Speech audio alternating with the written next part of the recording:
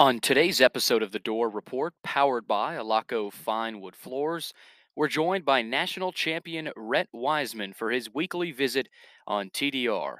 We watched the end of Game 1 against LSU together, discuss Rhett's experience of playing on Thursday nights in the SEC, the Vandy Boys' performance in Fayetteville last weekend, Enrique Bradfield Jr. elevating his play, Tim Corbin switching up the pitching rotation this weekend, and everything the Doors must do in order to host a regional, the atmosphere down in Hoover, Alabama for the SEC tournament next week, and his predictions on the rest of this weekend's series against LSU. Plus, we've also got Scottie Pippen Jr. looking good in the NBA Combine and a decommitment from Reese Mooney, Coach Lee's first commit in the 2023 class. We've got all that and much more coming right up here on the Door Report, powered by Alaco Fine Wood Floors. Let's ride.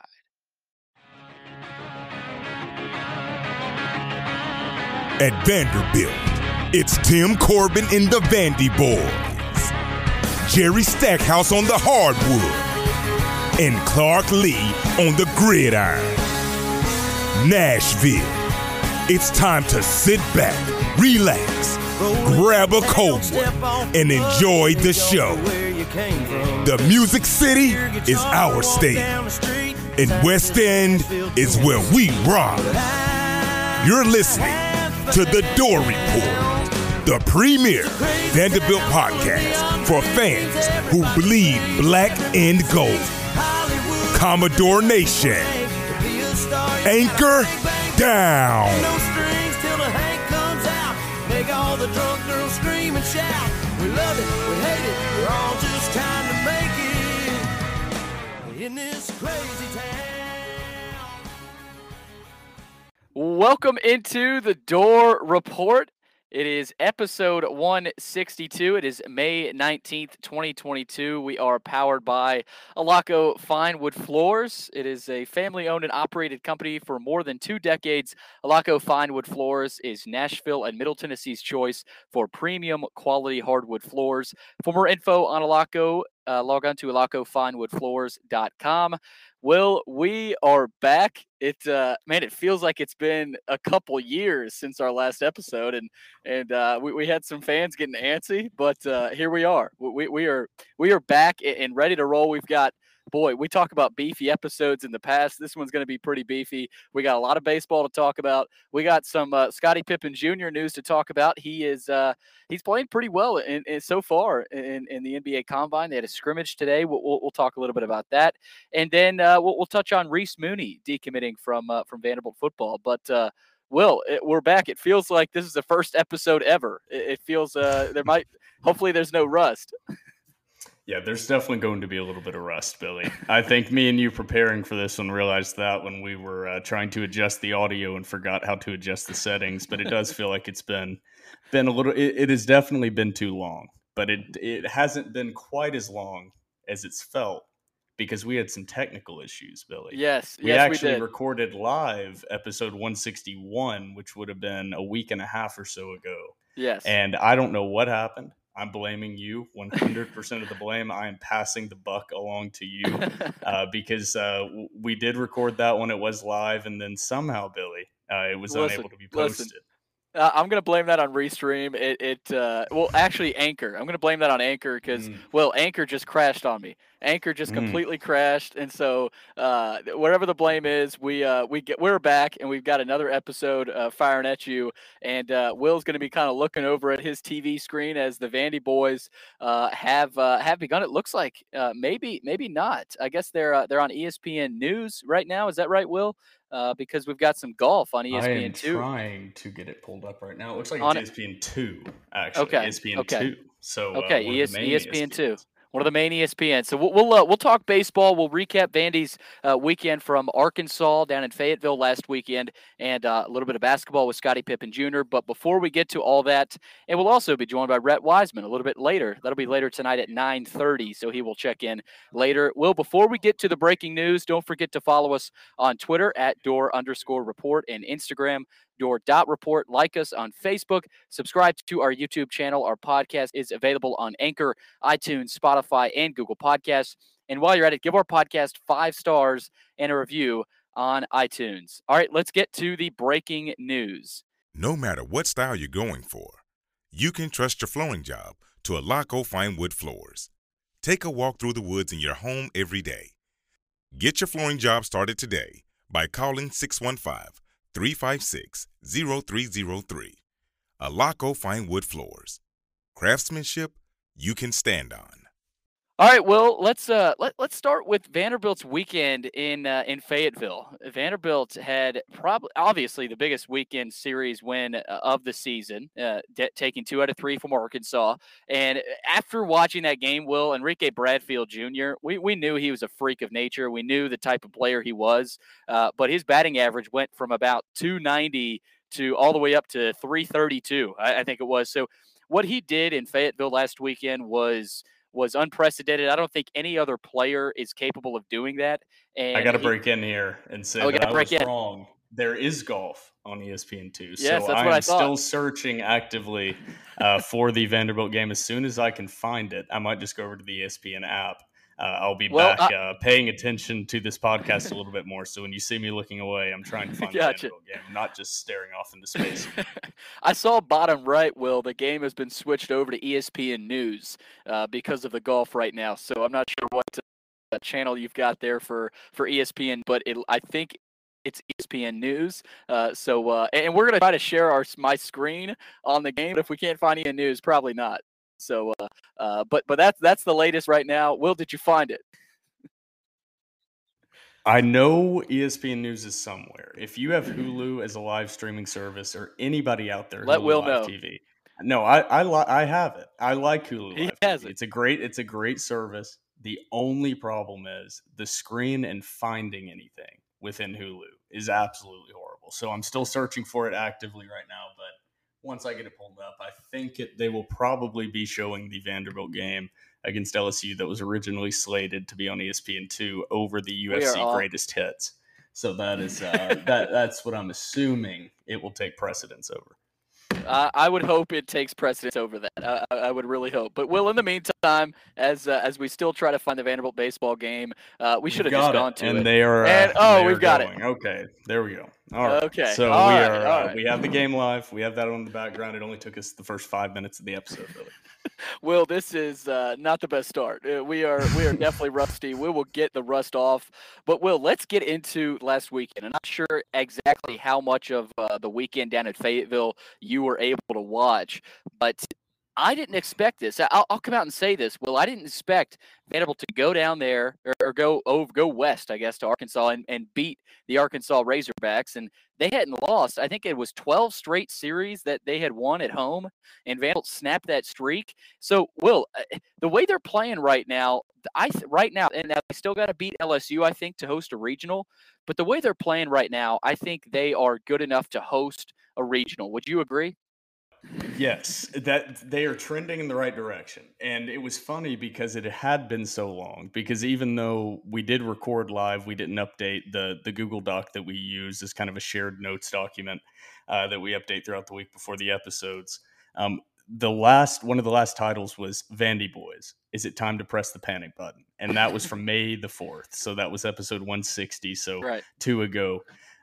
But it's crazy what has changed and what has happened. And just this Arkansas series kind of validating what we have been seeing, which is slow and steady improvement, albeit much, much later than I think that any of us and me and you expected, and definitely were looking for. And usually out of a Tim Corbin team, it doesn't take this long.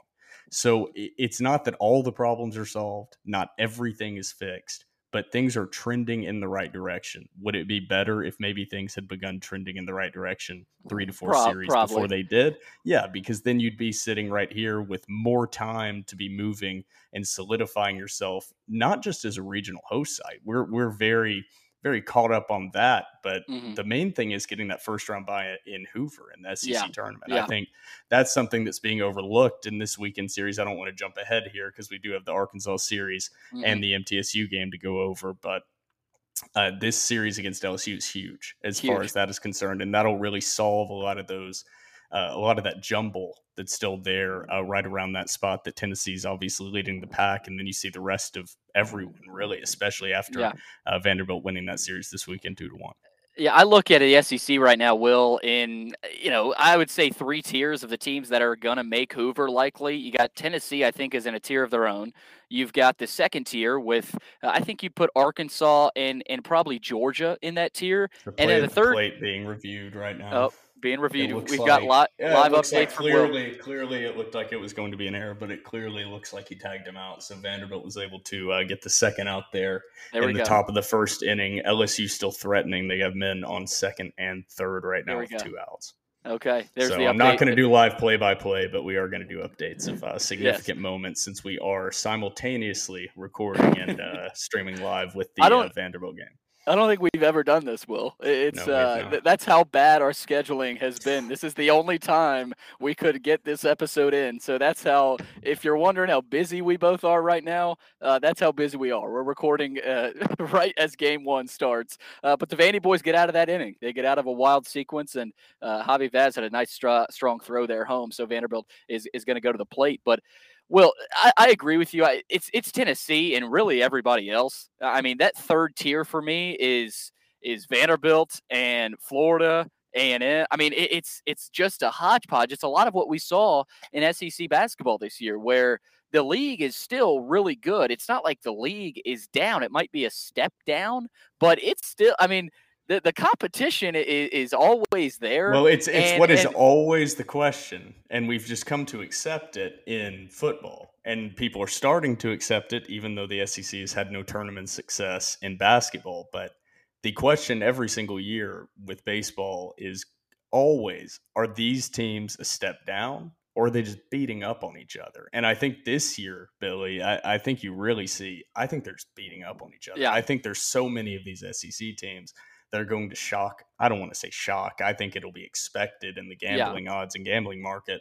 But I think that you'll see a lot of SEC tournament teams even overproducing where they are seated in this tournament, which is the complete opposite of the prediction that I gave going into the NCAA basketball tournament. So I want to give that beforehand and say that I'm not an SEC homer because I thought the SEC basketball conference was completely overrated this year. And I'm going to go on the complete other side and say that the SEC baseball as a conference is going to do a lot better than I think even the gambling markets are going to entail and what they're showing. They usually do. I mean, SEC baseball is just ridiculous. Yes, it's a hodgepodge, but I still think you could see 4, potentially even 5 teams in Omaha, however many they can fit potentially, because a lot of times in regional and super regionals, well, you're seeing SEC matchups, and that's really good for college baseball.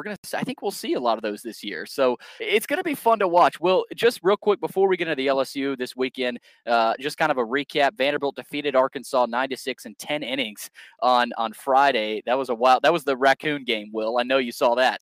And so I thought that might rally Arkansas the rest of the weekend. But maybe that was a little bit of a rallying cry for Vanderbilt after the Raccoons showed up down in Fayetteville. I mean, even though Arkansas is, I would associate the school of Arkansas a little bit more with a raccoon than I would Vanderbilt.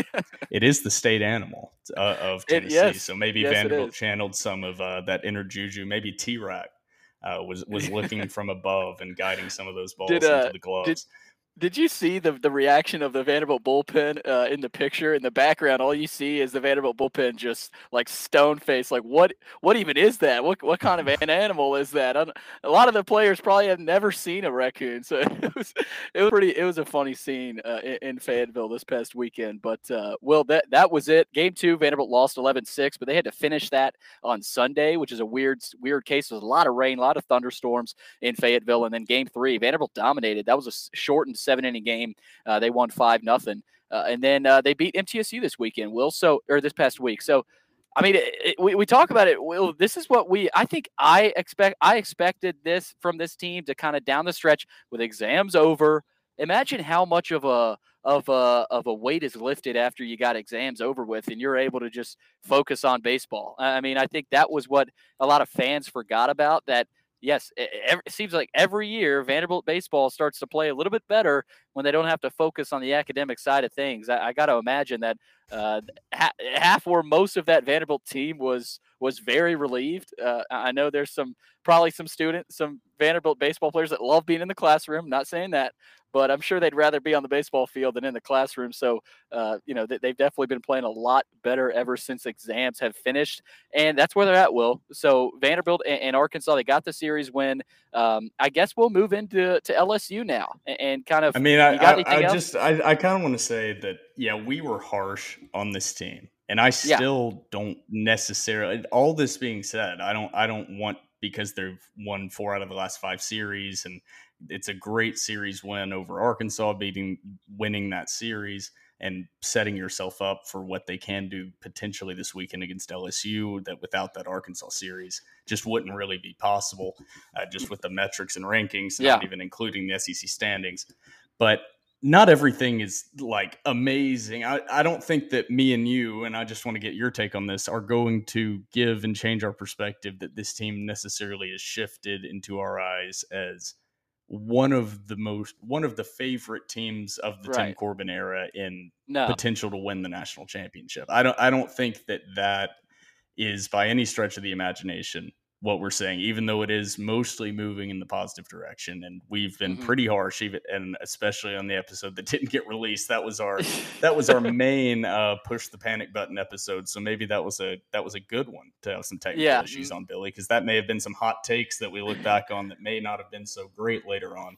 But I still don't think that everything is fixed. I still think that there's some inconsistency with the bats, that there's still some shakiness there in that starting rotation and in the bullpen, and especially if any recurring injuries happen, there's not a lot of depth. So that depth is going to be tested in postseason play, but they have a potential to be in the spot that they wanted to be to start the season, even though they've maybe not gotten there in the way that they wanted to get there. Right. And I hope that sentence made sense, because I think it made sense, but boy, it's been a long day, Billy. And well, that was I thought you did a good job. I agree. I perfectly agree with it, because one series doesn't fix everything that's happened with this team this year. Like, yes, they went over to Fayetteville and took 2 out of 3, but let's see if they can keep it rolling, because that's what they're going to have to do in the postseason. Say you win your regional, and then you got another super regional to go win, whether that's on the road or at home. And then in Omaha, that's a gauntlet. Like winning a national title, that doesn't happen. Like, even making it to the finals, Corbin talks about it. That just doesn't happen. Like, Vanderbilt has made it 4 times. I mean, it's incredible. So, but the fact of the matter is, they still have a lot of work to do, and it starts this weekend. So, I'm with you, Will, in the fact that let's see what they do this weekend. Let's not get too far ahead of ourselves with this team. I know we've done that. We've done that with football before. We've done that with basketball. I think we did it with basketball a lot. You were always really good about tempering excitement. You're always really good about tempering excitement. But I think it's smart now. I think it's smart right now. I've been hurt too many times to get excited. You always have to temper. You'll be the glass half full guy, or I'm the glass half empty guy, and that's just that's the way it has to be. But I think I don't want to be negative either. I just kind of want to be wait and see. Reasonable. It's so tough to we had to get an episode out because it had been a week and a half since we had recorded. So we had to get one out. But really, I would have loved to record this on like Sunday. That would have been fantastic. After this, we could really go over some stats and see where they're trending. But this LSU series, and I don't want to breeze past the MTSU game, because there were some pretty good performances there by some individual guys that I know we want to touch on before getting into this LSU series. Yes, there were. So I keep trying to jump ahead. But I'm not going to. You're not going to. I'm proud of you, Will. I'm proud of you. I know it's hard. I know it's hard not to jump ahead. But, Will, the first play that I kind of look back in the MTSU game on, and we'll get to LSU, is the glove toss from Dom Keegan over to Ryan Ginther, who was pitching a left-handed freshman, I'm pretty sure, for Vandy. It's plays like that, I mean, when's the last time you've seen something like that? It feels like there's a little bit of that type of mojo.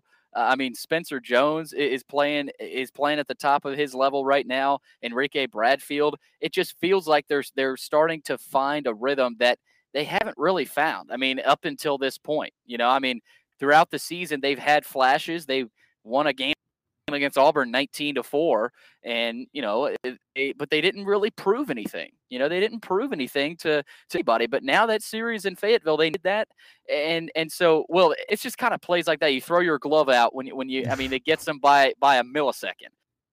And I know I'm missing some plays from the MTSU game, and I know you were able to watch a little bit of that. I know we had Braden McPherson there, but MTSU was a top 50 RPI team. Like they were not a cupcake by any means, and to stay at home and beat MTSU 7-2 convincingly, I think that's another step in the right direction for this team. They could have easily, I think, been upset and taken that loss, and maybe gotten this, taken a step back, but they didn't do that. So, those midweek games. Those midweek games will have been huge for this team, and it's been mostly because of Devin Futrell. He was 8-0 in midweek games until he lost one a couple weeks ago against Louisville. But ever since the Louisville loss, it just feels like this team's starting to round into form a little bit, and their RPI wouldn't be where it is right now without those midweek victories from Devin Futrell. They're number 3 in the country right now in RPI, which, it's not, I wouldn't say incredible. It's a lot higher than where they're ranked in the top 25. They're at 14. They're at 21 right now. They're 14 projected overall seed according to D1 baseball right now. And they look ahead in those projections. So they're not saying right now, they look ahead in those projections. But I mean, those midweek games, without those, they are not in the spot that they're in right now. I mean, we can't forget about that either. Yeah, it's what I think your connection's having a little bit of trouble there, Billy, but it's what we always, man. Yeah, that's not ideal, but not ideal. It's what we always keep say. Going. Yeah, there we go. But it's what we say in basketball early in the season, the games that you really don't think about early on, getting your feet under you, getting the rotation going. Usually those don't really have much of an impact if you are playing the entire season as expected, and you round into form exactly how expected, then those really don't matter. And especially the midweek games, they're really just labs. They're testing grounds for younger guys and seeing different things and working on different shifts and different adjustments and testing things out. But when you have a season like Vanderbilt has had, those midweek games are their saving grace right now. And they have performed so well, and a lot of that thanks to Futrell. But they have performed so well, so consistently against lesser opponents. And that is something that has not always been said about not just Vanderbilt baseball, but especially Vanderbilt sports in general. It's just beating the teams you're supposed to beat. And how often just doing that at the end of the season, amazingly, your rankings and metrics always look so much better. And I think RPI, I love that you brought up that Vanderbilt's sitting there at number 3, because RPI, the big criticism of it is that it doesn't take into account strength of schedule enough. So that would perfectly encapsulate the fact that Vanderbilt has struggled a little bit, is trending in the right direction, but has taken care of those lesser opponents and those teams that maybe you look at a one-off loss in a game to MTSU, let's say, if they would have lost that one, and you don't immediately pull the panic alarm, you don't pull the fire alarm, press the panic button, you don't do that. But now, looking back, you say, that was a pretty good win, number 48 RPI, and now these wins at the end of the season are more impactful versus if you had started off with that SEC record, kind of lower mid of the pack, honestly, where they were at one point around that 8th spot overall, 9th spot, that in that spot, those midweek games matter a lot. So this team actually taking care of business, Billy. I think at the end of the year, I want to tally up, and I know we'll do it going into Hoover and going into the SEC tournament, but really tally up the end of year stats and just the trends of this team. Because one stat that I just wanted to bring up, and it's the only stat that I really wanted to bring up from the MTSU game, is this guy. I think most Vanderbilt fans and most college baseball fans have heard this name, is Enrique Bradfield Jr. And he's currently doing something pretty effing spectacular, which is he's perfect on the base paths. Unbelievable. In a sport just encapsulated by imperfection and failure. It is amazing that he is 41 out of 41 on steals. Unbelievable. This year. And he also was 4 for 4 with a walk against MTSU as well. So those are pretty good statistics, but man, not bad. 41 out of 41. That's one thing that we just need to keep saying his stats, because it's going to be not as much underappreciated, I think, as Scottie Pippen Jr. and the numbers he was putting up. But those are numbers that it's not just until the next Enrique. There will never be. And maybe this is a once in a lifetime opportunity to watch Enrique Bradfield play baseball, much like it was really a once in a lifetime opportunity to watch Jay Cutler play football. And so that's what I am kind of equating that type of talent sitting on West End is Enrique Bradfield. Damn. I mean, it's so impressive when you watch, because that's not just speed. I mean, there are other guys that have that speed. I mean, he's not necessarily. I mean, he has incredible speed. I don't want to downplay that. It's ridiculous. But He's the it's most. not just that. It's technique. It's watching film. He's improved year after year after year. So I wanted to give props to him. And Spencer Jones and Dom Keegan, of course, had a hell of a game against MTSU. So yeah. I know you probably want to move into this LSU preview here. Yes, we will. We are previewing Game 1 as we speak, and the game is going on as we speak. And, well, I mean, Enrique Bradfield Jr., he's the most electric player in the country. I mean, there's nobody else like him. And like you said, there's not going to be anyone else ever like Enrique Bradfield Jr. anywhere. Yeah, Vanderbilt got the series win over Arkansas, but as Game 1 goes on, let's talk a little bit about what this series against LSU means for this team this weekend. Obviously, first pitch is underway. There's no score between Vanderbilt and LSU. But LSU historically is a team that, I don't know if I'd say Vanderbilt has struggled with, but they're a historically really, really good baseball program. And so they come into Nashville after getting swept by Ole Miss at their home place, Alex Box Stadium, down in Louisiana last weekend. So they're going to come in with hell on wheels. They're going to come in ready to play. But, what this series means, I think, is does this team, like how much want does this team have? Obviously, Tim Corbin is not telling these guys, hey, we need to win this series because we want to host a regional. Now, that's probably been mentioned, but they're focusing on winning game 1 tonight, and they're going to focus on winning Game 2 tomorrow night. But, I talk about the emotion a lot, in sports basketball, but there's no reason for the Hawk this weekend to not be packed.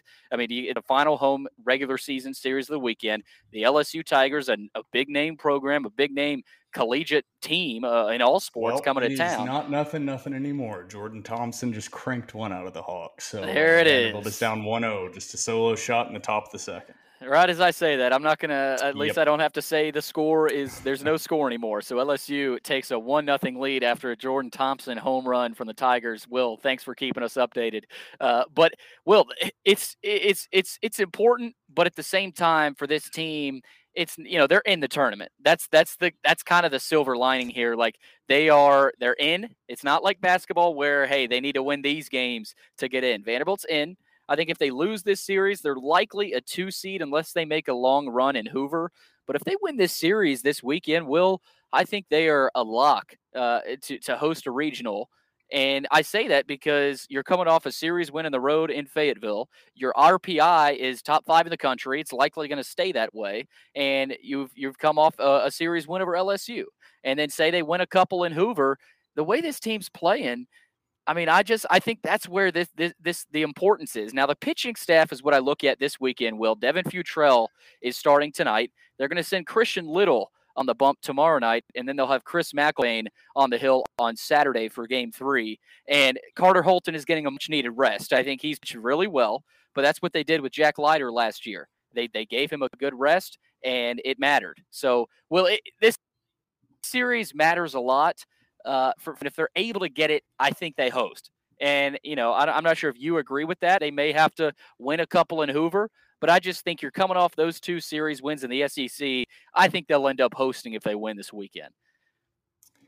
I mean, it would be hard to keep them from hosting. I think there's so much congestion, and that's what I keep pointing to in the SEC. It is wild to look at the standings, and there are actually 6 teams within striking distance of that top 4 seed in the SEC tournament that guarantees you a first round bye.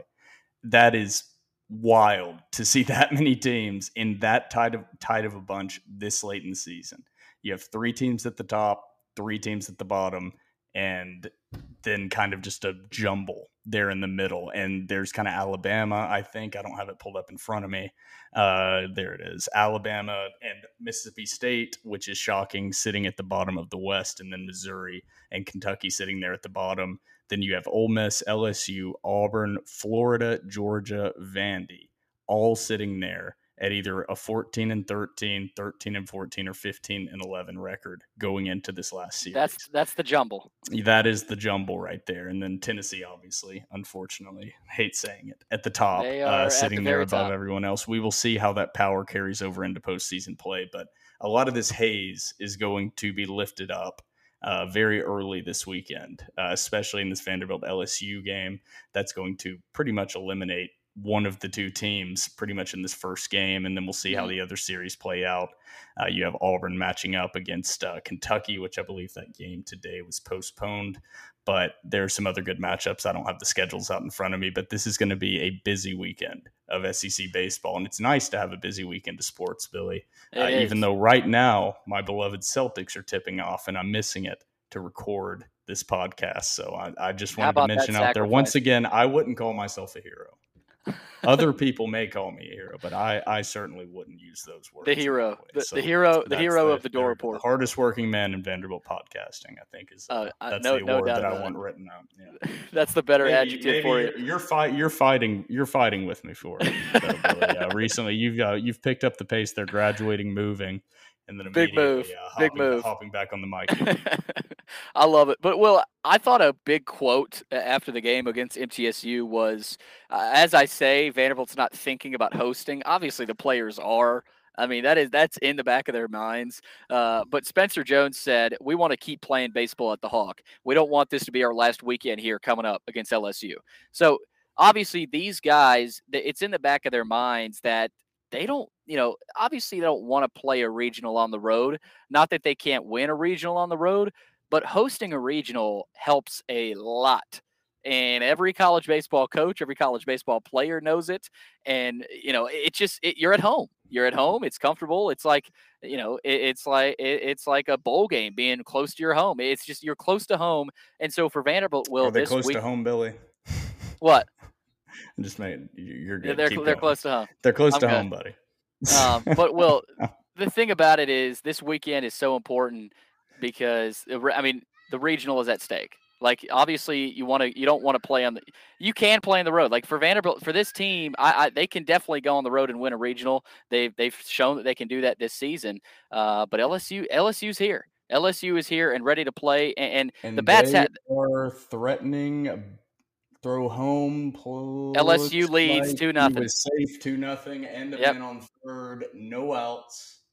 Men top of the second. Like the corners, top of the second. And 31 pitches thrown for 3 by outs. Futrell. Not good. That is not an ideal statistic. 31 pitches, 3 outs, 2 runs, and 2 men on. So not an ideal start in a very, very important series for Vanderbilt. Yeah, so again, we talked about it. It's weird previewing a series as we're watching game one. Let's just keep watching, and because it's kind of weird previewing it as we're watching it. But it can't be overstated. As important as it is, Vanderbilt's in. They're in the tournament, and we don't get to talk about that a lot especially not football, and even in basketball. We were not really able to talk. We had some discussions, but it was really all NIT, those last couple weeks. So LSU and Vandy going on right now as we speak, and Will continue to keep us updated on the Vandy boys in that one. And let's move on. We've got a little bit more to talk about. We've got some basketball to touch on. Obviously, the Boston Celtics are 3-run home run actually right now by LSU. They now lead 5-0. In the top of the second. So not the best start. I don't think we should ever record a live episode again during a Vanderbilt baseball game. Should we just stop? Bad luck. Vibes are awful. Vibes are not immaculate right now. Oh gosh, this is tough. I don't even know what to say anymore. Vanderbilt, I'm sorry that we're doing this to you right now. We will never record a live episode ever again because of this exact reason. I knew we'd be bad luck, and before you know it, LSU leads 5-0 in the top of the second. Oh man. Well, let's talk basketball. Let's just finish. Let's just wrap it up. Scottie Pippen Jr. He has. I talked about the Celtics. They've been impressing. Will, did the Heat win game one? I forgot. Yes, they did. And I'm not Even being sarcastic. Neesmith, actually, yeah, Aaron no, Neesmith. How about Aaron Neesmith? Aaron Neesmith. That is what I'm going to speak about I from that meant to game. put Because the that. I rest meant of to that put game, that on the script. But yeah, how about the his rest of that performance? game was very frustrating. Yeah, tough scene. Outside of Neesmith's performance, who he does not see a lot of action for the Celtics. So, How many just in games case, did give a he play recap. in before that series? His series appearance a couple nights ago. I don't think he had played outside of mop up time in the playoffs thus far. But what I was Wow. going to get to is, so if you have not followed the Boston Celtics season extremely heavily, as most of you have probably not, they are a very Like, interesting they are a very interesting team to follow if you are a fan of Tennessee sports or SEC sports or Vanderbilt. They have three guys from the mid-state, or not mid-state, but from the state of Tennessee's SEC mhm, teams on their roster. They have Grant Williams, who is heavily in the rotation. They have Aaron Neesmith, who they drafted. And obviously, well, not obviously, I'm explaining what's happening, but game one, right, Marcus Smart and Al Horford were both out. So Aaron Neesmith saw some necessary minutes, and he didn't shoot right. great, but he came out and made some really good defensive plays. I think we shared some of those blocks. If you go check them out on the Mhm. Door Report Twitter at Door_Report, shameless plug there. Since Shameless we are plug. live streaming, I don't know how many that's going to gain us since we are currently live streaming on that account. But they also have the Forgotten Man, which is Luke Cornett, which is probably my favorite Vanderbilt personality ever. I absolutely love Luke Cornett.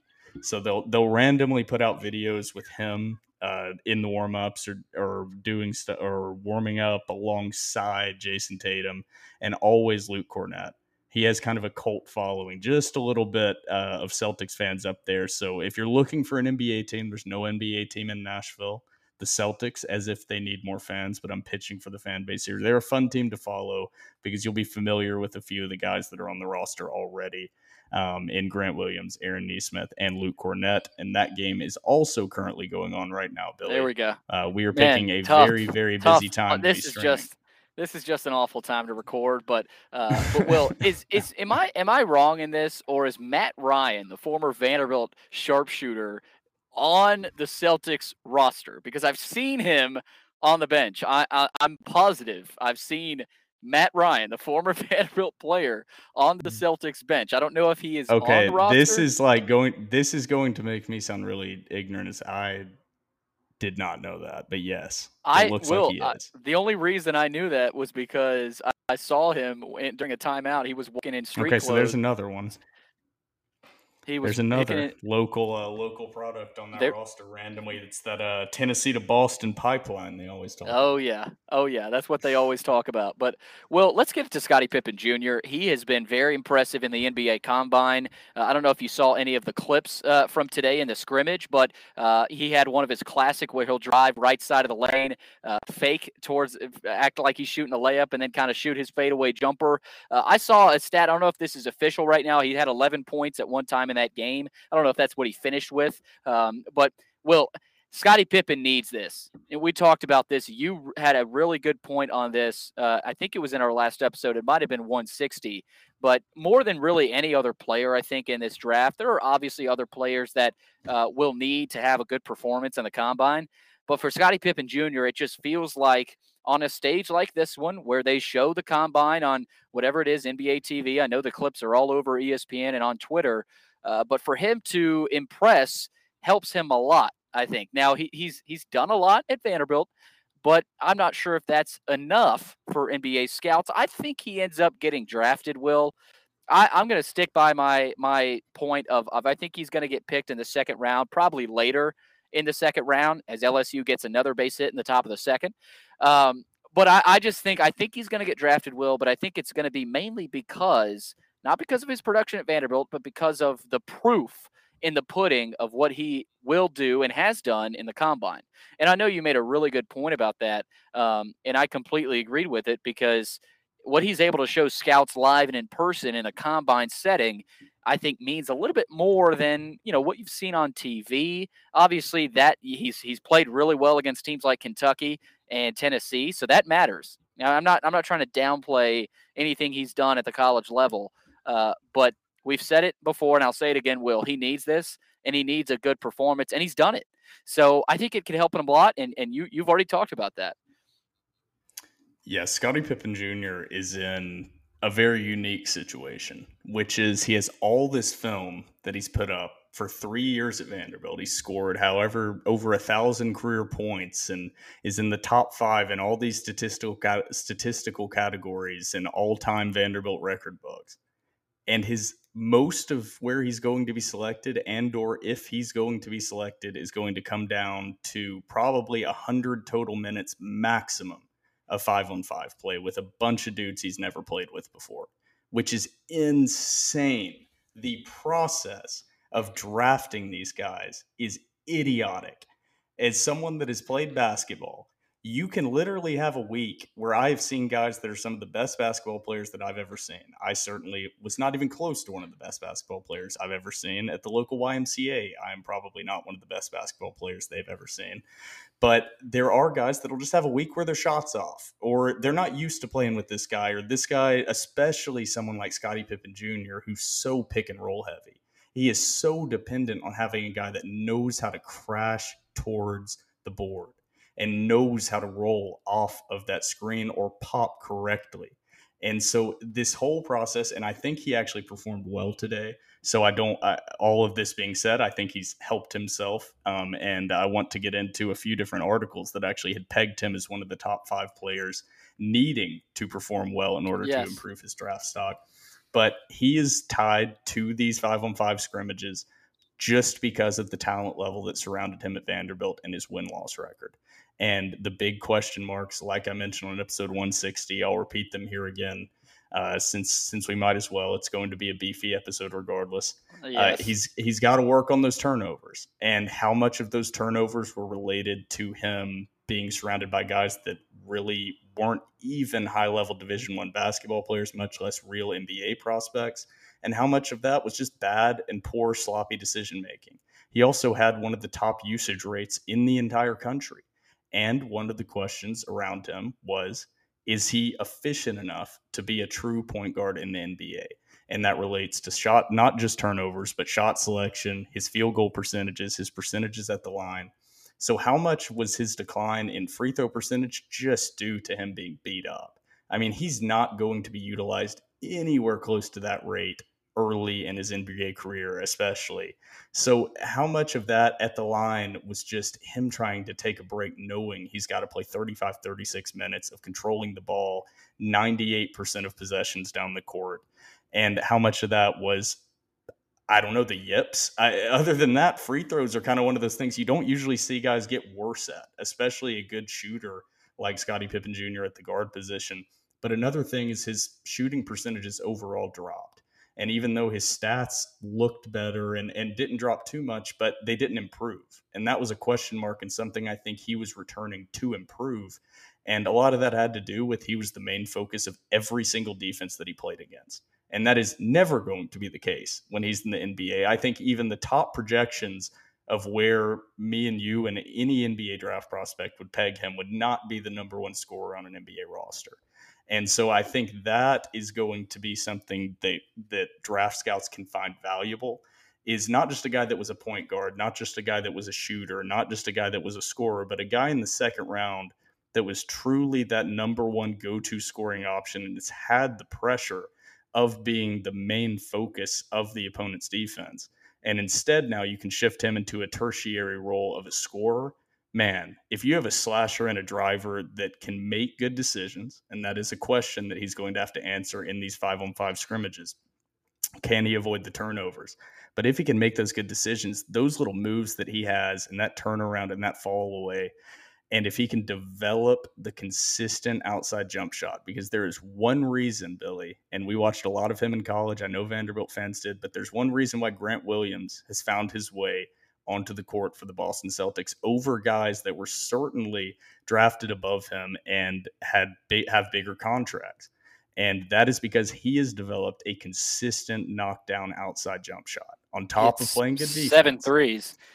He is consistent, and he has been consistent, and he's found a role. Aaron Nesmith has not really been able to work into the rotation as well. Granted, he's playing at more of a crowded position there in Boston with Jaylen Brown, Jason Tatum directly above him at that same exact position, but he hasn't really been consistent when he's been in the game. That is where Scottie Pippen Jr. is going to make his draft stock and be able to improve. If he can come in, he has a pretty jump shot. It looks good out of his hand, and he can get it off, and he has moves, but is he going to be able to convince an NBA team that he can be a consistent knockdown shooter in the NBA? Because it's 6'2", and he's a good athlete. He's not a great athlete. He's going to have to be a shooter. He's not going to be able to get away with all these drives and taking the ball to the basket and being a volume shooter from the outside.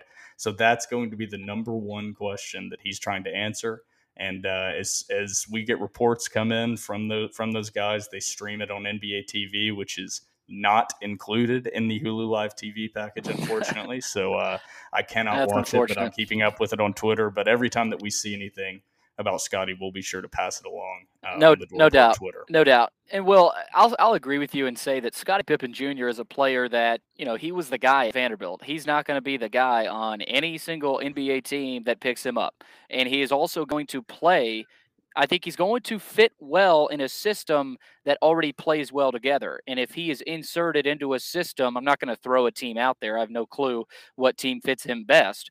But I think if you throw him into a system where maybe he's a backup point guard or maybe in the rotation at the combo guard position, he could play well. I can see him, maybe not right away, but I think, kind of like a Grant Williams trajectory, and even maybe not Darius Garland, but year 2, year 3 in the NBA, maybe he starts to find a niche, as LSU has started to find a niche. They now take a 6-0 lead on Vanderbilt. So that's worse, it just keeps getting worse. I think they're waiting for us to stop because they can't play the carnage. Yeah, they can't play with us recording live. I get it. It's something about me being around LSU. I don't know what it is, because when I was in Nashville for that offensive explosion and the famous Joe Burrow celebration, so something about me being around LSU, just their bad offense mojo. Goes crazy. I don't know what it is. I don't know what it is either, but well, again, just early congrats, because I think my prediction is that Scottie Pippen Jr. is going to get drafted. I'm not going to say I would bet on it, but that's what I think. I can probably find you those odds if you want me to find them.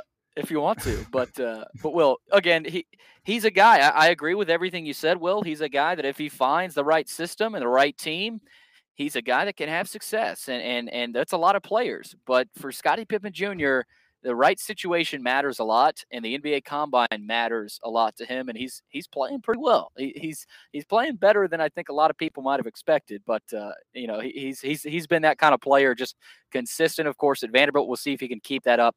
Of course, in the NBA level, wherever he plays and wherever he is potentially drafted. But Will, our last topic, it's probably not going to be our last topic, the last thing we talk about.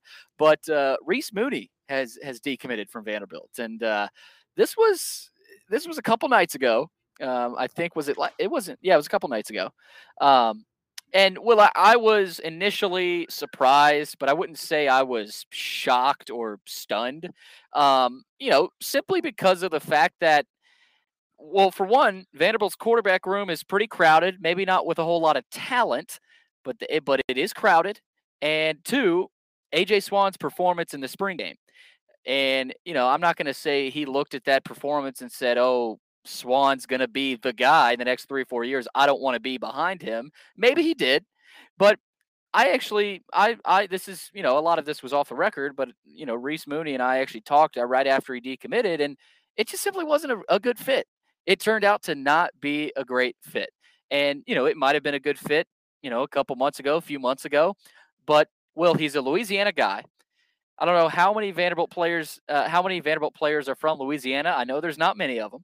So there's not many players that Vanderbilt coaches have been able to pull all the way down from Louisiana up to Nashville. Kalijah Lipscomb is one. For sure. That's one. But there's not many. And I think he also wanted to play baseball and football and be a student athlete at Vanderbilt. That has never been done. Basketball and football has been done. I don't know about I don't not know about baseball. baseball. I Yeah, don't I don't think know it's about I don't baseball in think any it's other ever sport. been I don't think But I it's know ever been Jamie done. Graham, I think, is a name that did both Yeah. at one time. But Yeah, that was football. That's yeah. interesting, Billy. We might have to dig into that a little Yeah, bit. we might have to. Maybe That there might is a be get a maybe guest on that was a historian that may be able to go and break down through the history, Billy. Can you think of anybody that hasn't I joined you I in a I while? I can't, but maybe there's a 70-year-old, 80-year-old former Vanderbilt football and baseball player that's sitting here listening saying, "Hey, don't you guys forget about me." But Willie Donick is another guy. Will, we've had him on the show. He played basketball and football, but not no basketball and baseball. Actually, he didn't play football. He played basketball and baseball. So we have not found a combo of baseball and football yet. Maybe there Yeah, is a we've guy. searched far and wide in our brains, or between our 3 brain cells, Billy. We were unable to come up with it. So we'll get the Door Report staff on that. And that was a joke, by the way. The Door Report doesn't really have a staff. And It's me well, and most Billy. We'll do the you research you on that said one, or you maybe said we'll our sit Shoal or Braden on it. you said our three Our brain cells. I don't know our how many 3 brains. brains. I don't think we have any brain cells working right now. Like I It's think it's pretty bad right now. But yeah, well, Reese Mooney has decommitted. I don't think this is going to send shockwaves through the Vanderbilt football program. He's a good player. He's a really good athlete. Uh, really good baseball player. And he's going to go try to find a better fit. And we're not going to be. It's ridiculous when you see older people bashing recruits who decommit from their school. I think it's really sad to see. I think it's an absolute joke. So, Reese, if you're listening, anybody that has bashed you, know that we're on your side. We're not going to sit here and bash an 18-year-old for a decision he's made Yeah, just that know, he thinks Reese, is the that best if for his. anybody's giving you a hard time, we agree with them, and we are giving you a hard time now. Though, Billy, I'm of course in total agreement with you there. Oh man, but yeah, with all due respect to Reese, good luck with the rest of his career, and he's gonna find a better home. Maybe I won't say better home. I hate Yeah, that. maybe That was rephrase that that was one. that was bad. That was bad. He's gonna find a more suitable home for him. That Better, that was a better little bit fit. better, better fit. So, Will, anything else though on Reese? Again, they may go out and find a quarterback in the 2023 class. They may not. I don't think they necessarily have to, because of kind of. I don't know if you call it a logjam, but you've got AJ Swan, you've got Drew Dickey, you've got Walter Taylor, I think is his name, that also committed in the 2022 class. So, obviously with Kenny Minchie not committing to Vanderbilt and Marcel Reed going the other way, I think Reese Mooney was a guy that Vanderbilt fans would have liked to keep potentially as kind of a, maybe not a safety valve, but just another solid quarterback. But he's gone now. So that's Reese Mooney is going other directions. And Yeah, good luck to him. that's the tough part of recruiting, and that's the difference in NFL and college football. Is the main difference in how rosters are built is depth at the quarterback position. So there are a lot of people that say that if they ran an NFL team, that they would draft a quarterback almost every single season, at least at some point. Find one that they like, take a shot, and the more shots that you take, quarterbacks are basically lottery tickets. There's a Yeah. very small percentage that work out, whether we're talking about recruiting or talking about draft picks. And of course, the lottery ticket has a better chance of hitting the higher star rating the guy is or the higher round that the guy's graded out at. But a lottery ticket is a lottery ticket nonetheless. So Vanderbilt, this isn't necessarily, I would say, a recruiting loss that's we're ever going to feel or look back and say what could have been necessarily. But I think that he probably made a good decision. I think that not enough college or high school age athletes that are being recruited, they're hearing the sweet nothings being whispered into their ear by these recruiters and by the coaches. And I've never been recruited, I'll tell you that. So this is not coming from experience, but they're going to tell you what you want to hear. They are going to tell you, yes, there's this path so you can see the field. But here's one thing about quarterback that's different than any other position. There's one of them that can start and be the guy. And typically, the guy that starts and is the guy is not the guy for just 1 year. He's the guy for multiple years. And not only do you have AJ Swan, who's a highly touted guy coming in ahead of you, you also have Mike Wright and still on the roster Ken Seals. And you have Walter Taylor, as you mentioned. So I think Reese Mooney probably just looked and realistically said, it's not like Vanderbilt, no offense. I will be a Vanderbilt fan until the day I die. But Vanderbilt's not exactly a glorious program, prestigious program that gets you a lot of clout to commit to, first off. Okay. So that's one thing that guys will often commit for the wrong reason. And a good example of that, I would say, is Justin Fields committing to the local school there in Georgia. There was no path for him to see the field with Fromm already established as the starting quarterback, and he decided to commit there anyway and then transfer after not winning the starting job over the incumbent starter who had led them to the heights that he had led them to. So obviously not to that extent, but Reese Mooney committed early. I think he objectively took a step back, and it's not like he got an offer, at least that I see, very recently on 24/7 Sports and then immediately decommitted. And it's not like he was shopping around, it seems like. So, and not like I have any issue with that regardless. I mean, these guys are choosing basically how, and as the train comes by, Billy, we almost There's the made it train. through We the all, whole oh my episode, goodness. Billy. So close. Dang. Well, that was almost a record-breaking episode of not hitting the train. Oh my gosh, it's been 53 minutes. Well, imagine making an hour without hitting the train. And Will is That muted was because as long. we don't. That was as long as that train ever spins in between, and it's about to Phew. blow the horn. It's about to blow again, and Will mutes it as he looks over at the TV. Vanderbilt losing to LSU right now, 6-0. But Will, I know you got a little bit more on Reese Mooney, but this is not some sort of a shaking of a decommitment to a program. I think it's a little bit of a hit, but this isn't something where Clark Lee now needs to quickly hit the drawing board again with Barton and say, where's the next quarterback? They've got some, they maybe they do that. Maybe they add a late quarterback, but you're not going to add a guy to the stature of Reese Mooney and something that he had going. And there's no harm in that, Will. There really isn't. And there's some prospects out there, especially locally. Trent Dilfer's latest protege, Hank Brown, is I think he's class of 2024, I want to say. So that's more down the road. But there are prospects locally that I think Clark Lee, Barton Simmons, the staff can continue to keep on their radar and look at. We'll continue to try to keep and monitor those. But Hank Brown at Lipscomb is another one of those guys, Will, that maybe down the road he's a potential guy that Vanderbilt gets in early on and sees what's going on there. But they don't need. I also think that maybe, and this is my pitch to Clark Lee and Barton Simmons.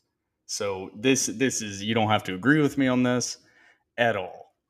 At Vanderbilt, there is absolutely no reason why Vanderbilt should be recruiting and focusing on bringing in freshman quarterbacks. Like, this whole idea is crazy to me. Vanderbilt is perfect to be a transfer target for a starting quarterback. Everything about Vanderbilt screams transfer target for a starting high caliber quarterback. Guy that is coming to a situation, obviously Riley not Neal. caliber, but yeah, Jesus Christ, bit better than Riley Neal. All right, this is what I'm talking come about. on. Like, obviously right now, like, they can't do exactly what they want to do. So maybe this is in the pipeline and in the works. But it's the same thing that I say about punter and the same thing I say about kicker. Is Vanderbilt should have the best damn graduate transfer punter and kicker every year, because they are offering guys that most likely are not going to be NFL players free grad school at Vanderbilt, which is worth a hell of a lot more than free grad school at like 99.9% of other FBS football programs. And wait, you'll also be kicking in huge environments. You don't have to give up on that side. So that's why I always say that Vanderbilt has underutilized the grad transfer market, because number two, you want to know what a majority of students at Vanderbilt University are? Graduate students, Billy. That's a vast majority of I do not understand why Vanderbilt is not consistently the oldest damn team in college athletics, especially with the extended eligibility the NCAA is allowing. Vanderbilt should be full of 23, 24-year-olds. I don't understand why they're not, because they can just shove them into one of the hundreds of graduate programs they have. They have so many options there, and so much flexibility as far as, what do we really want to have this guy doing that's transferring in for one semester of Yeah. football? How, Yeah. how it's strenuous. And that's the part of university support. And I'm probably saying things that are being talked about, and Barton Simmons and Clark Lee are saying, if only we could get that to be that easy. And I'm making it sound like it's an effortless process to convince Yeah. guys I to don't know come if do it's that grad easy. school at Vanderbilt. It's not that easy. But the fact that, like, this is the first time that I think this recruitment strategy has really been, like, brought up whatsoever. Yeah. I don't hear anybody talking about or writing about the fact that Vanderbilt has been horrendous in the transfer market outside of Liam Robbins and QMB on the basketball side. I mean, what impact moves has And Vanderbilt been it able needs to to be make changed. It anywhere in the football program? And obviously the baseball program is a whole different story. yeah, They that's don't have to look that direction. that's one of the many things, Will, about Vanderbilt University, and we've had big episodes like this, that has to be changed.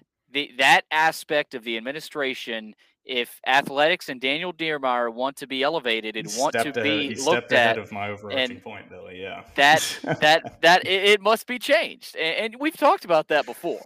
Like, we've said stuff like that before, and I do want to have an episode where we just kind of look Well, at that's the what I wanted to administration. tease We have here. tease it. Here we Because go. this has been my since we have not recorded for a week and a half, Billy, you've left me way too much time to just jot down notes. So Love it. the big thing is that we have always complained about, and what mostly led to me messaging you on Twitter and this podcast beginning, really, is that in general the Vanderbilt sports media is not very brutal on the university. And a lot of that is not the Vanderbilt sports media's fault. That is their jobs. They have to have press pass access. The university can make their life a living hell and literally ruin their livelihoods, and they've done it. They have done it to people that have been critical of them and called them out for their bullshit. And so I think right now you are seeing a shift, and this is the time when everyone needs to be very vocal about it, in that the university is being very open about its plans to improve the athletic program. And all of this is fantastic with the stadium upgrades and the athletic facility upgrades. And it seems like you're starting to get a little bit of unified support behind these programs. And that's awesome. None of that matters until something is done about the obvious, just like, I don't know, it's kind of like the steroid era. Why has Vanderbilt been so damn bad in the transfer market in football? And why is it always guys transferring out, and every single player that is transferring in and has been transferring in for, this is not just Clark Lee. This is not just Derek Mason. This is not just since the eligibility change. This is years and years and years and years.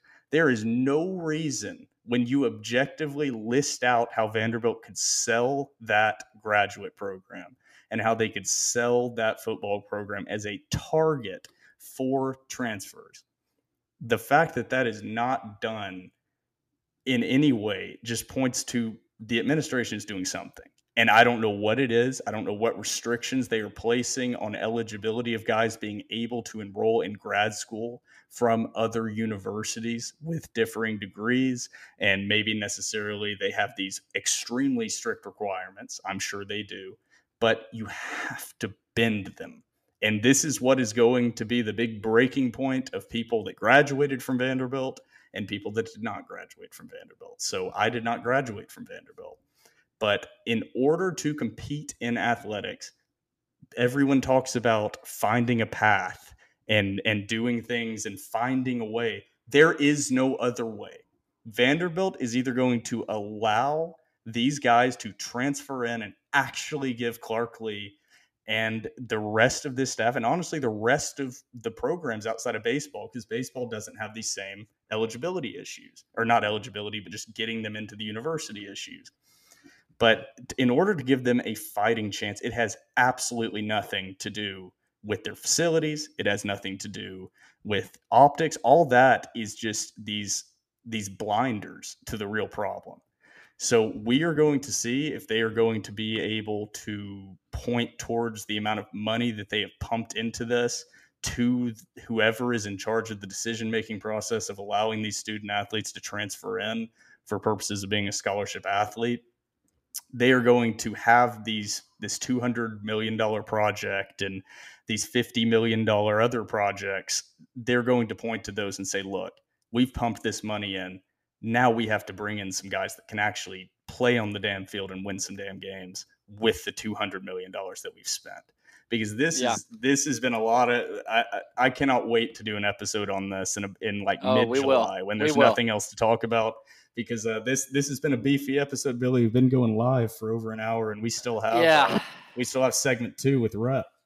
Yeah, we still have segment 2 with Rhett later tonight. Will somehow, some way, I'm going to get that interview in. It might be mid-crash for me, but we'll do that. We are going to get a whole podcast into a deep dive into the ins and outs of the administration's connection to everything that goes on with athletics. You know, and you said no baseball. I think that does a little bit involve baseball. Now Corbin has kind of found wiggle room within that.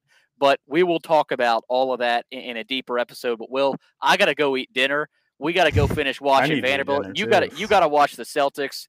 That has been it. This is we're just going to go ahead and see. I think Vanderbilt's going to come on a comeback here right if we end this, by the way. So that does it. Bottom of the third. Let's mark it. Bottom of the third. Vandy is sitting with 2 outs, down 6-0. Spencer Jones up to bat.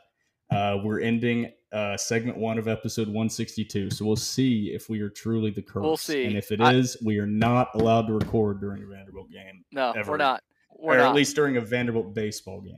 Ever. We're not. I think Vandy comes back, and it's because of the fact that we're not on the air anymore. So the other sports, if we went by that logic, it would be we'd have to be allowed to record. It doesn't work the same. They curse themselves enough. We'd have to terminate the podcast. All right, well, that does it for the first segment of episode 162 of The Door Report, powered by Laco Fine Wood Floors. Welcome back into The Door Report. I'm Billy Derrick, and I'm now happy to be joined by Rhett Wiseman, the national champion Vandy boy, of course, from 2014. He's been on a little bit of a hiatus. That's been my fault. That's been The Door Report's fault. But we finally got Mr. Rhett Wiseman back, and Rhett jokingly tweeted, I said, as the LSU beatdown continues, we've got you back on the podcast to calm the nerves a little bit, like you know how to do. So you got a tough task tonight, calming the Vandy boys fans' nerves because they need it right now. Oh, Billy, thanks for having me as always. Love coming on. Look forward to it.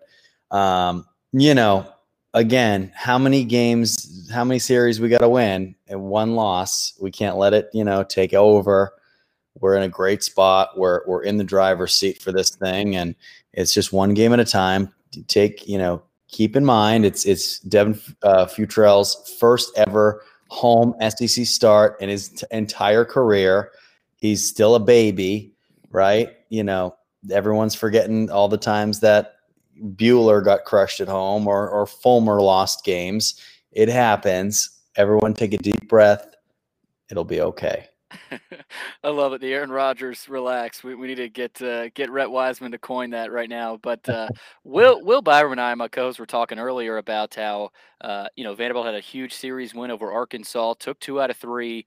And obviously that's huge. That's awesome. But at the same time, you still got a series at home left, to play against an LSU team that's coming into Nashville after getting swept by Ole Miss last weekend. So the SEC, as you know, Rhett, never slows down. In the course of a season, you get a sweep. Say you get a sweep, or you get a 2 out of 3 series win. There's really no time to dwell on it too much, or celebrate it, or even be down on yourself. So it kind of evens itself out. When you lose a game, you're able to play another game in a couple days.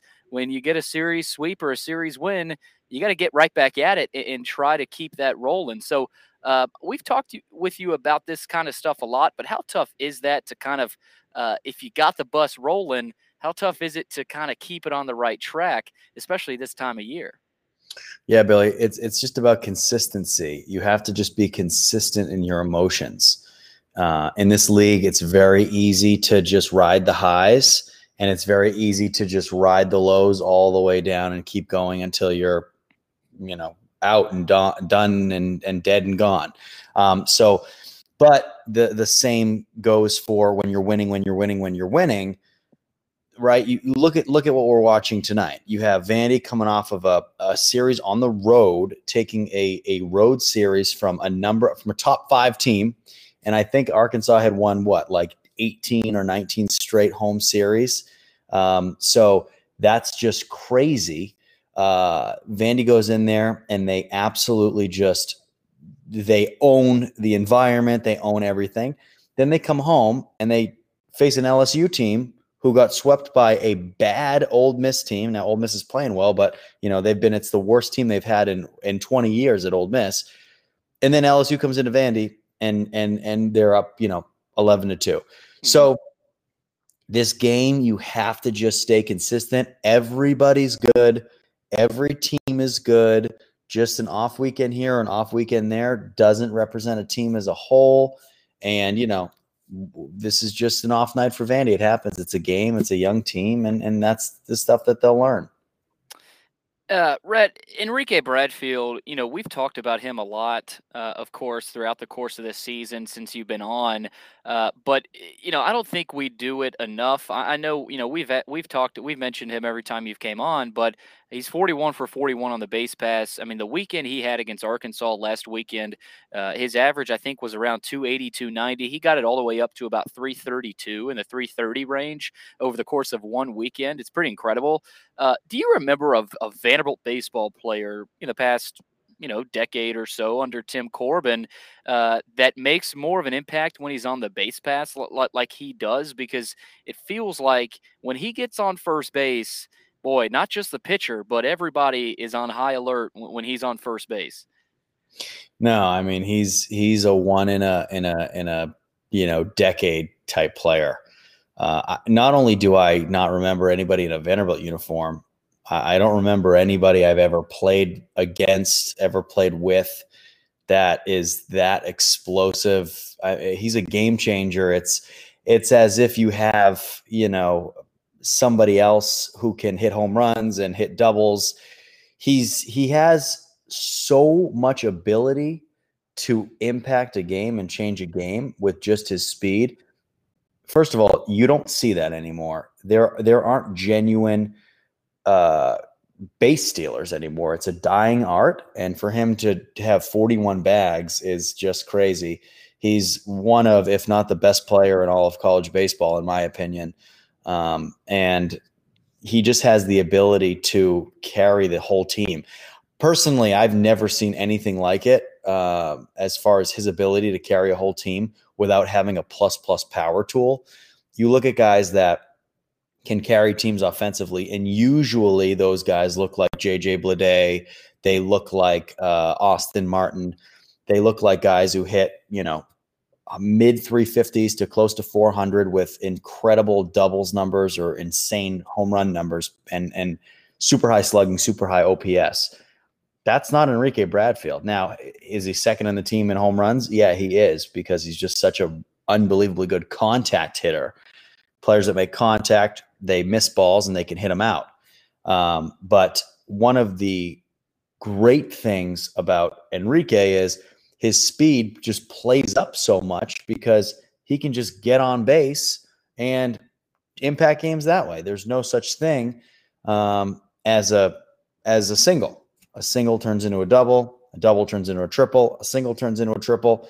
And like we saw last week, a walk or a single can turn into a home run when he steals home. So, definitely one of the most explosive players in the game, and it's just so fun to watch. No doubt about it. And they're going to need him to really perform the rest of this weekend. I think he's 0 for 4 tonight. And that's a situation where, say Enrique goes 4 for 4 tomorrow night, that could really change the trajectory of this team. And you look at last weekend and even the midweek game against MTSU, he was 4 for 4 with a walk, and all weekend it felt like he was getting on base every time. So, Rhett, is Enrique the type of player for this team? That obviously he's a spark plug. He's the straw that stirs the drink. But when you look at him, is it a situation where you say, okay, if Enrique's on, this team's usually on? I don't know about that because he's on what seems like every at bat, and the team isn't they're not 51-0, right? He as much as he can carry a team, he's not the whole team. You need the guys behind him to step up, and you need the guys behind him to play well too. You'll see Jack Bulger is playing great, hitting in that 2-hole. That is without a doubt the best place to hit in perhaps the entire country, because with Bulger, he is a really good contact hitter, and he's going to get all fastballs because nobody wants to throw any off speed with Bradfield on base. Guys don't want to mess around. They have to go right after Bulger all the time. They have to be super fast to the plate. They can't give the attention to Bulger that they may want to keep that attention with him.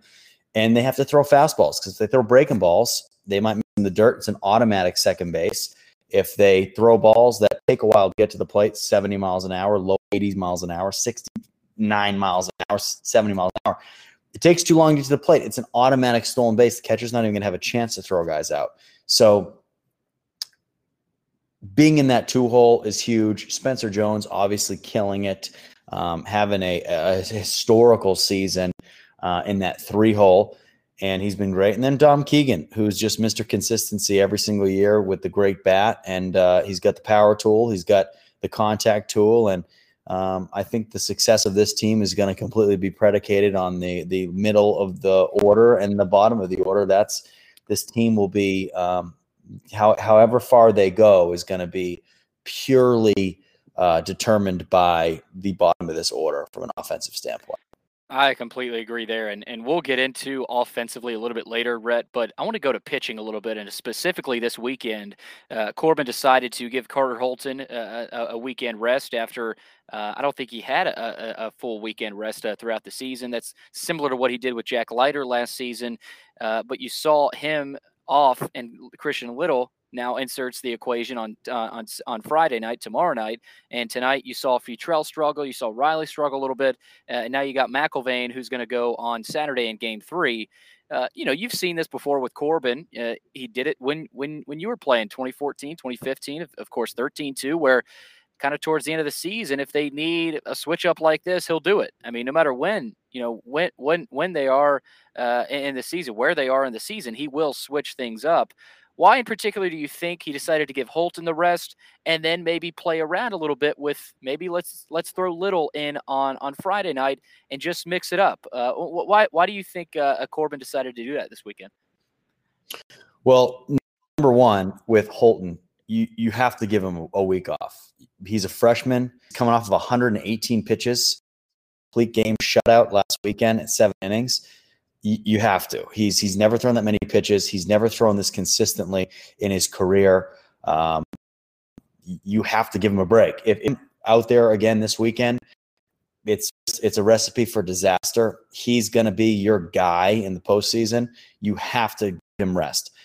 I think Coach Corbin also understands the value of the SEC tournament also.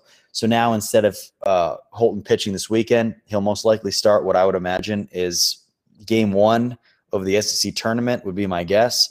And that way they can, that SEC tournament will have a huge impact on what the postseason picture looks like.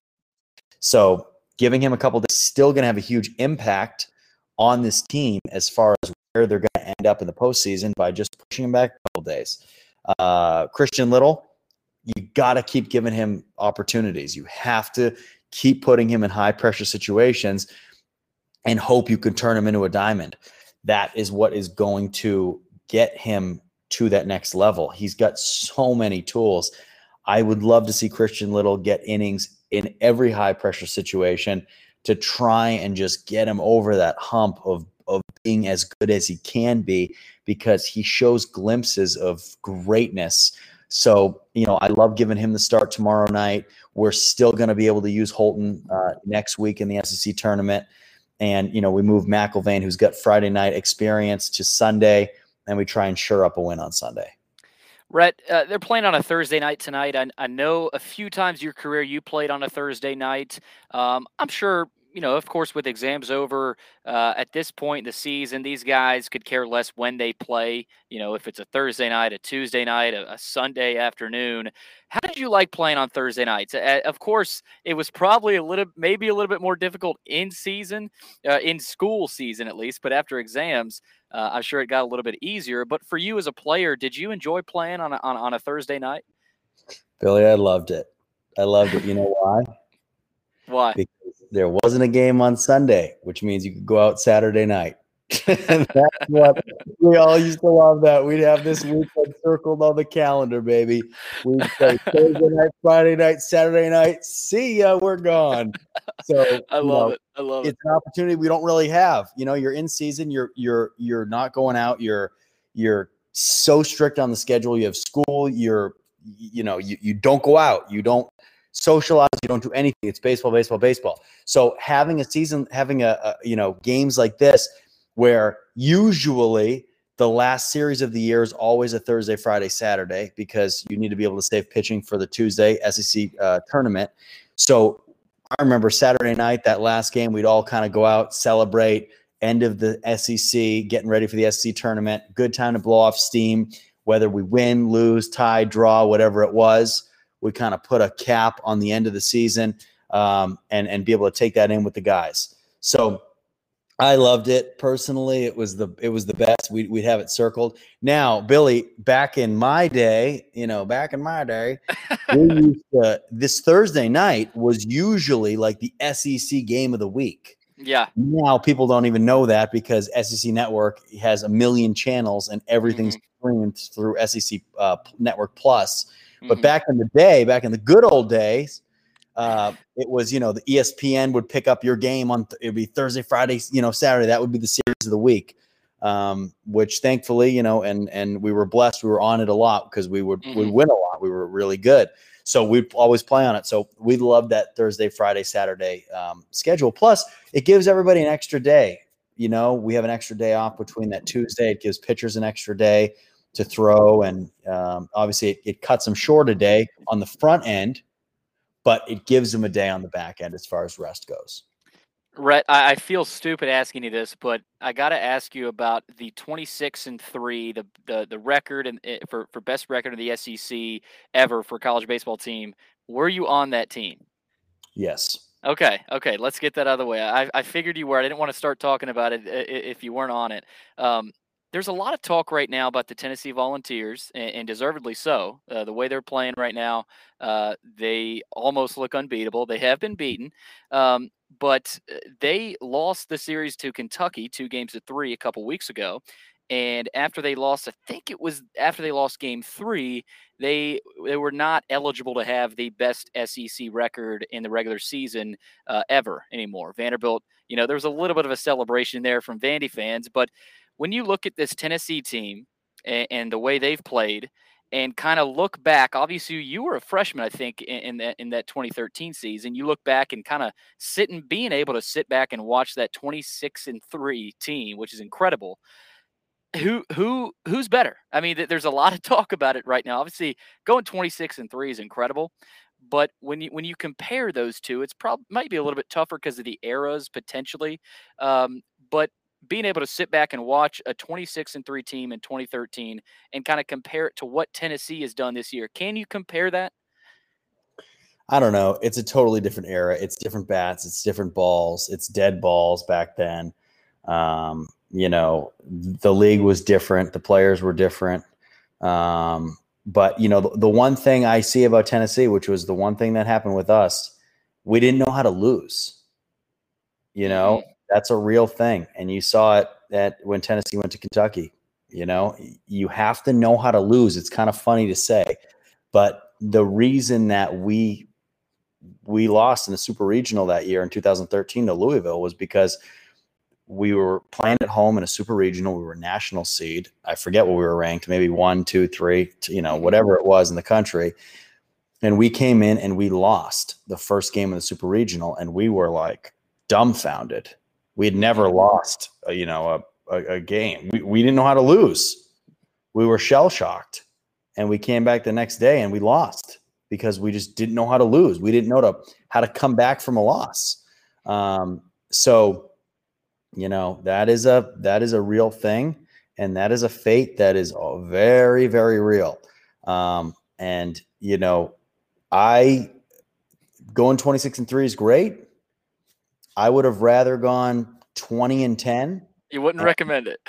I would rather have gone 20-10 and had, and wished that we as a unit would have been able to come back from losses better than we did, because we just even in the regional that year in 2013 we lost one game in the regional, and we had to fight back and play in an elimination game in a regional championship.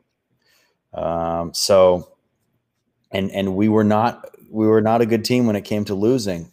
So we just that is a big part of it. And for Tennessee, that I promise you, that's going to be their biggest adversary as they keep going. One loss, and if they can't come back from it, it's devastating because you only get 2 losses. Yeah, you're right about that. It'll be fun to see how a lot of different things shake out in the postseason. But, Rhett, I got a couple more here before I let you go. For Vanderbilt to host a regional, I was talking about earlier in our segment 1 about how I think they got to beat LSU 2 out of 3, or if it's a sweep, even better, to host a regional. And I think at this point, if they beat LSU this weekend, they'd be a lock, mainly because of their RPI. I mean, it's at 3 right now, which is pretty incredible. What they've done in the midweek. But for you, Rhett, in terms of, practically games they have to win, but also what you need to see from this team in the next couple games, maybe heck, even later tonight. But in the next couple games in Hoover, and then practically maybe how many games this team might need to win to host a regional. I know there's a lot there, but basically what has to happen for this team to host a regional here in a couple weeks? Yeah, well, there's a couple different things that need to happen. Number one, they need to win the series at LSU. I think if they win the series at LSU and they put together just somewhat of a decent showing at the SEC tournament, I think they're in. If they don't win the series at LSU this weekend, they have to maybe win the SEC tournament to be a top 16 seed. So it'd be nice to not have to have the pressure to win the SEC tournament, considering that is the hardest tournament in the country.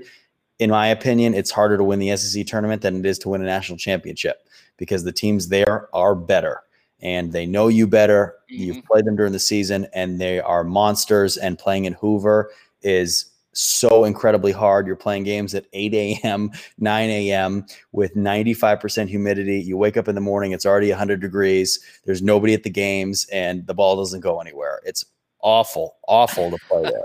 So, you don't want that to be what is mounting pressure on you. You want to be able to win this series, go to Hoover, get some good work in, win some games, have a good showing there. I think if they win this series and go to Hoover and have a good showing, they're going to be in great shape and have the opportunity to host at home. If they don't win this series, they have to really go far in the SEC tournament. And then I still don't think it's a lock unless they win the whole thing. Rhett, you talked about you were bad-mouthing Hoover. I'm actually going to be down there for the first time next week ever. And I'm excited, probably more so because I'm more of a Southern guy. You being from Boston, it may not be the most appealing, especially for, some of the other Vanderbilt players that, they may not think of Hoover as, oh, can't wait to get down to Hoover and play in the SEC tournament. I'm excited, but what was it like? I mean, you talked a little bit about it, but, obviously some teams treat it as a tournament to where they can build momentum before a regional. Some teams could care less. I mean, obviously that's not how they're treating it, but it sometimes feels like that, where you see teams, they're 2 in barbecue, and then they make a run in the NCAA tournament, and the SEC tournament results simply don't matter. So overall, did you enjoy playing there? And then secondly, what does it mean? Like what people have said it's meaningless. Other people have said it really does matter. So kind of as a whole, your perception of Hoover and playing there, and kind of the emotions. What would you say there? It's very intense and emotions run high, because there's a lot of teams that have a lot to win and a lot to lose from that tournament. Vandy's going to have a ton to gain in that tournament. They're going to be really, really needing to win games. It's not going to matter for Tennessee. They could probably go 2-2 out of that tournament and still be the best team in the country and still be number one. It doesn't really matter for them. So going into it, of course, everyone's going to be trying to win the tournament, but it's going to mean different things for different teams. If I'm Tennessee, I'm trying to get guys innings. I'm trying to get guys at bats. I'm trying to get guys ready for the big show. You start the year, you don't want to win a conference championship. You want to win a national championship. The conference championship just comes with it. In 2013, we lost in the championship final, and then we lost in a super regional. In 2014, we got destroyed in the SEC tournament, got slaughter ruled by LSU. It was an embarrassment. Got our asses kicked by Ole Miss, and then won a national championship. And then in 2015, we lost in the SEC championship game final, and then went on to be the national runner-up. So it doesn't matter. You just have to make the most of the tournament. And, the best thing for us in 2014 was getting smoked, because for us, it brought us together. We were like, wow, we stink. We need to clean this up. We need to right this ship. We need to get this thing on the right path. And then in 2015, we were trying to get guys ABs. If you go back and look at some of the box scores, we got guys in those games. We showed a ton of different players because we knew that we needed to use that tournament as a stepping stone for the national championship. We needed to get guys in the game who might have to play in the NCAA tournament. We got to get them ABs. This is going to be the last time we're going to be able to get guys ABs and innings on the mound. So it's going to be really important for some teams. It's going to be not as important for other teams. You got to go with the intent on winning and doing what's best for you for the NCAA tournament. That is my opinion on it. Which is the most important. I mean, really nothing else matters other than regionals, supers, and Omaha.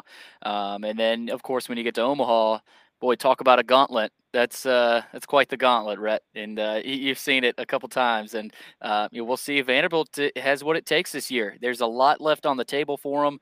And they've got these next two games here in Nashville against LSU to kind of right the ship. Looking forward to postseason play, Rhett. We're really going to be amping it up with you. I know you're going to be locked in and getting excited for it too. Thanks again for taking the time tonight. Billy, I just want to say this, and this is something that has been bothering me all week.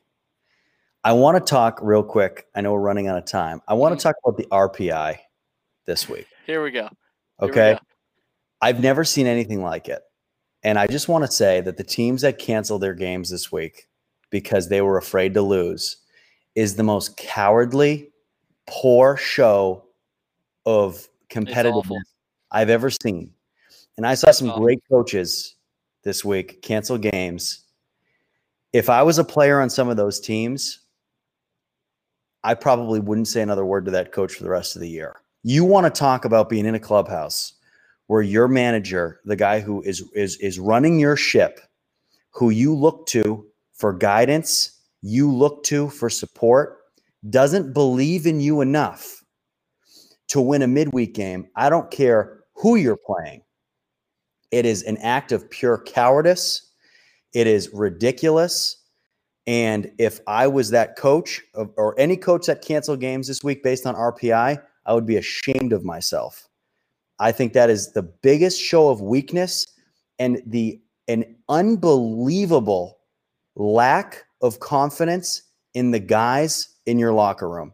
I'd be ashamed if I was a player on that team. I'd be embarrassed of my coach. And obviously, it wouldn't matter if you put these Vandy guys in a situation like that and said, if we lose this midweek game, we're not going to the tournament at all. They still wouldn't cancel that game. I'm absolutely beside myself. And thinking about the players on that team, I might not even dress out on Friday night, knowing that my coach didn't have confidence in me and the guys beside me to play in a midweek game. It's shameful.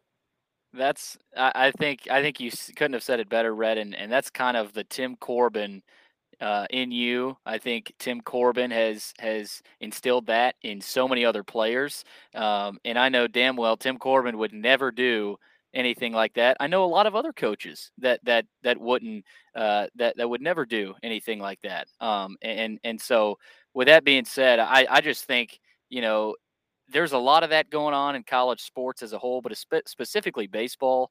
I couldn't agree with you more. I think you said it best.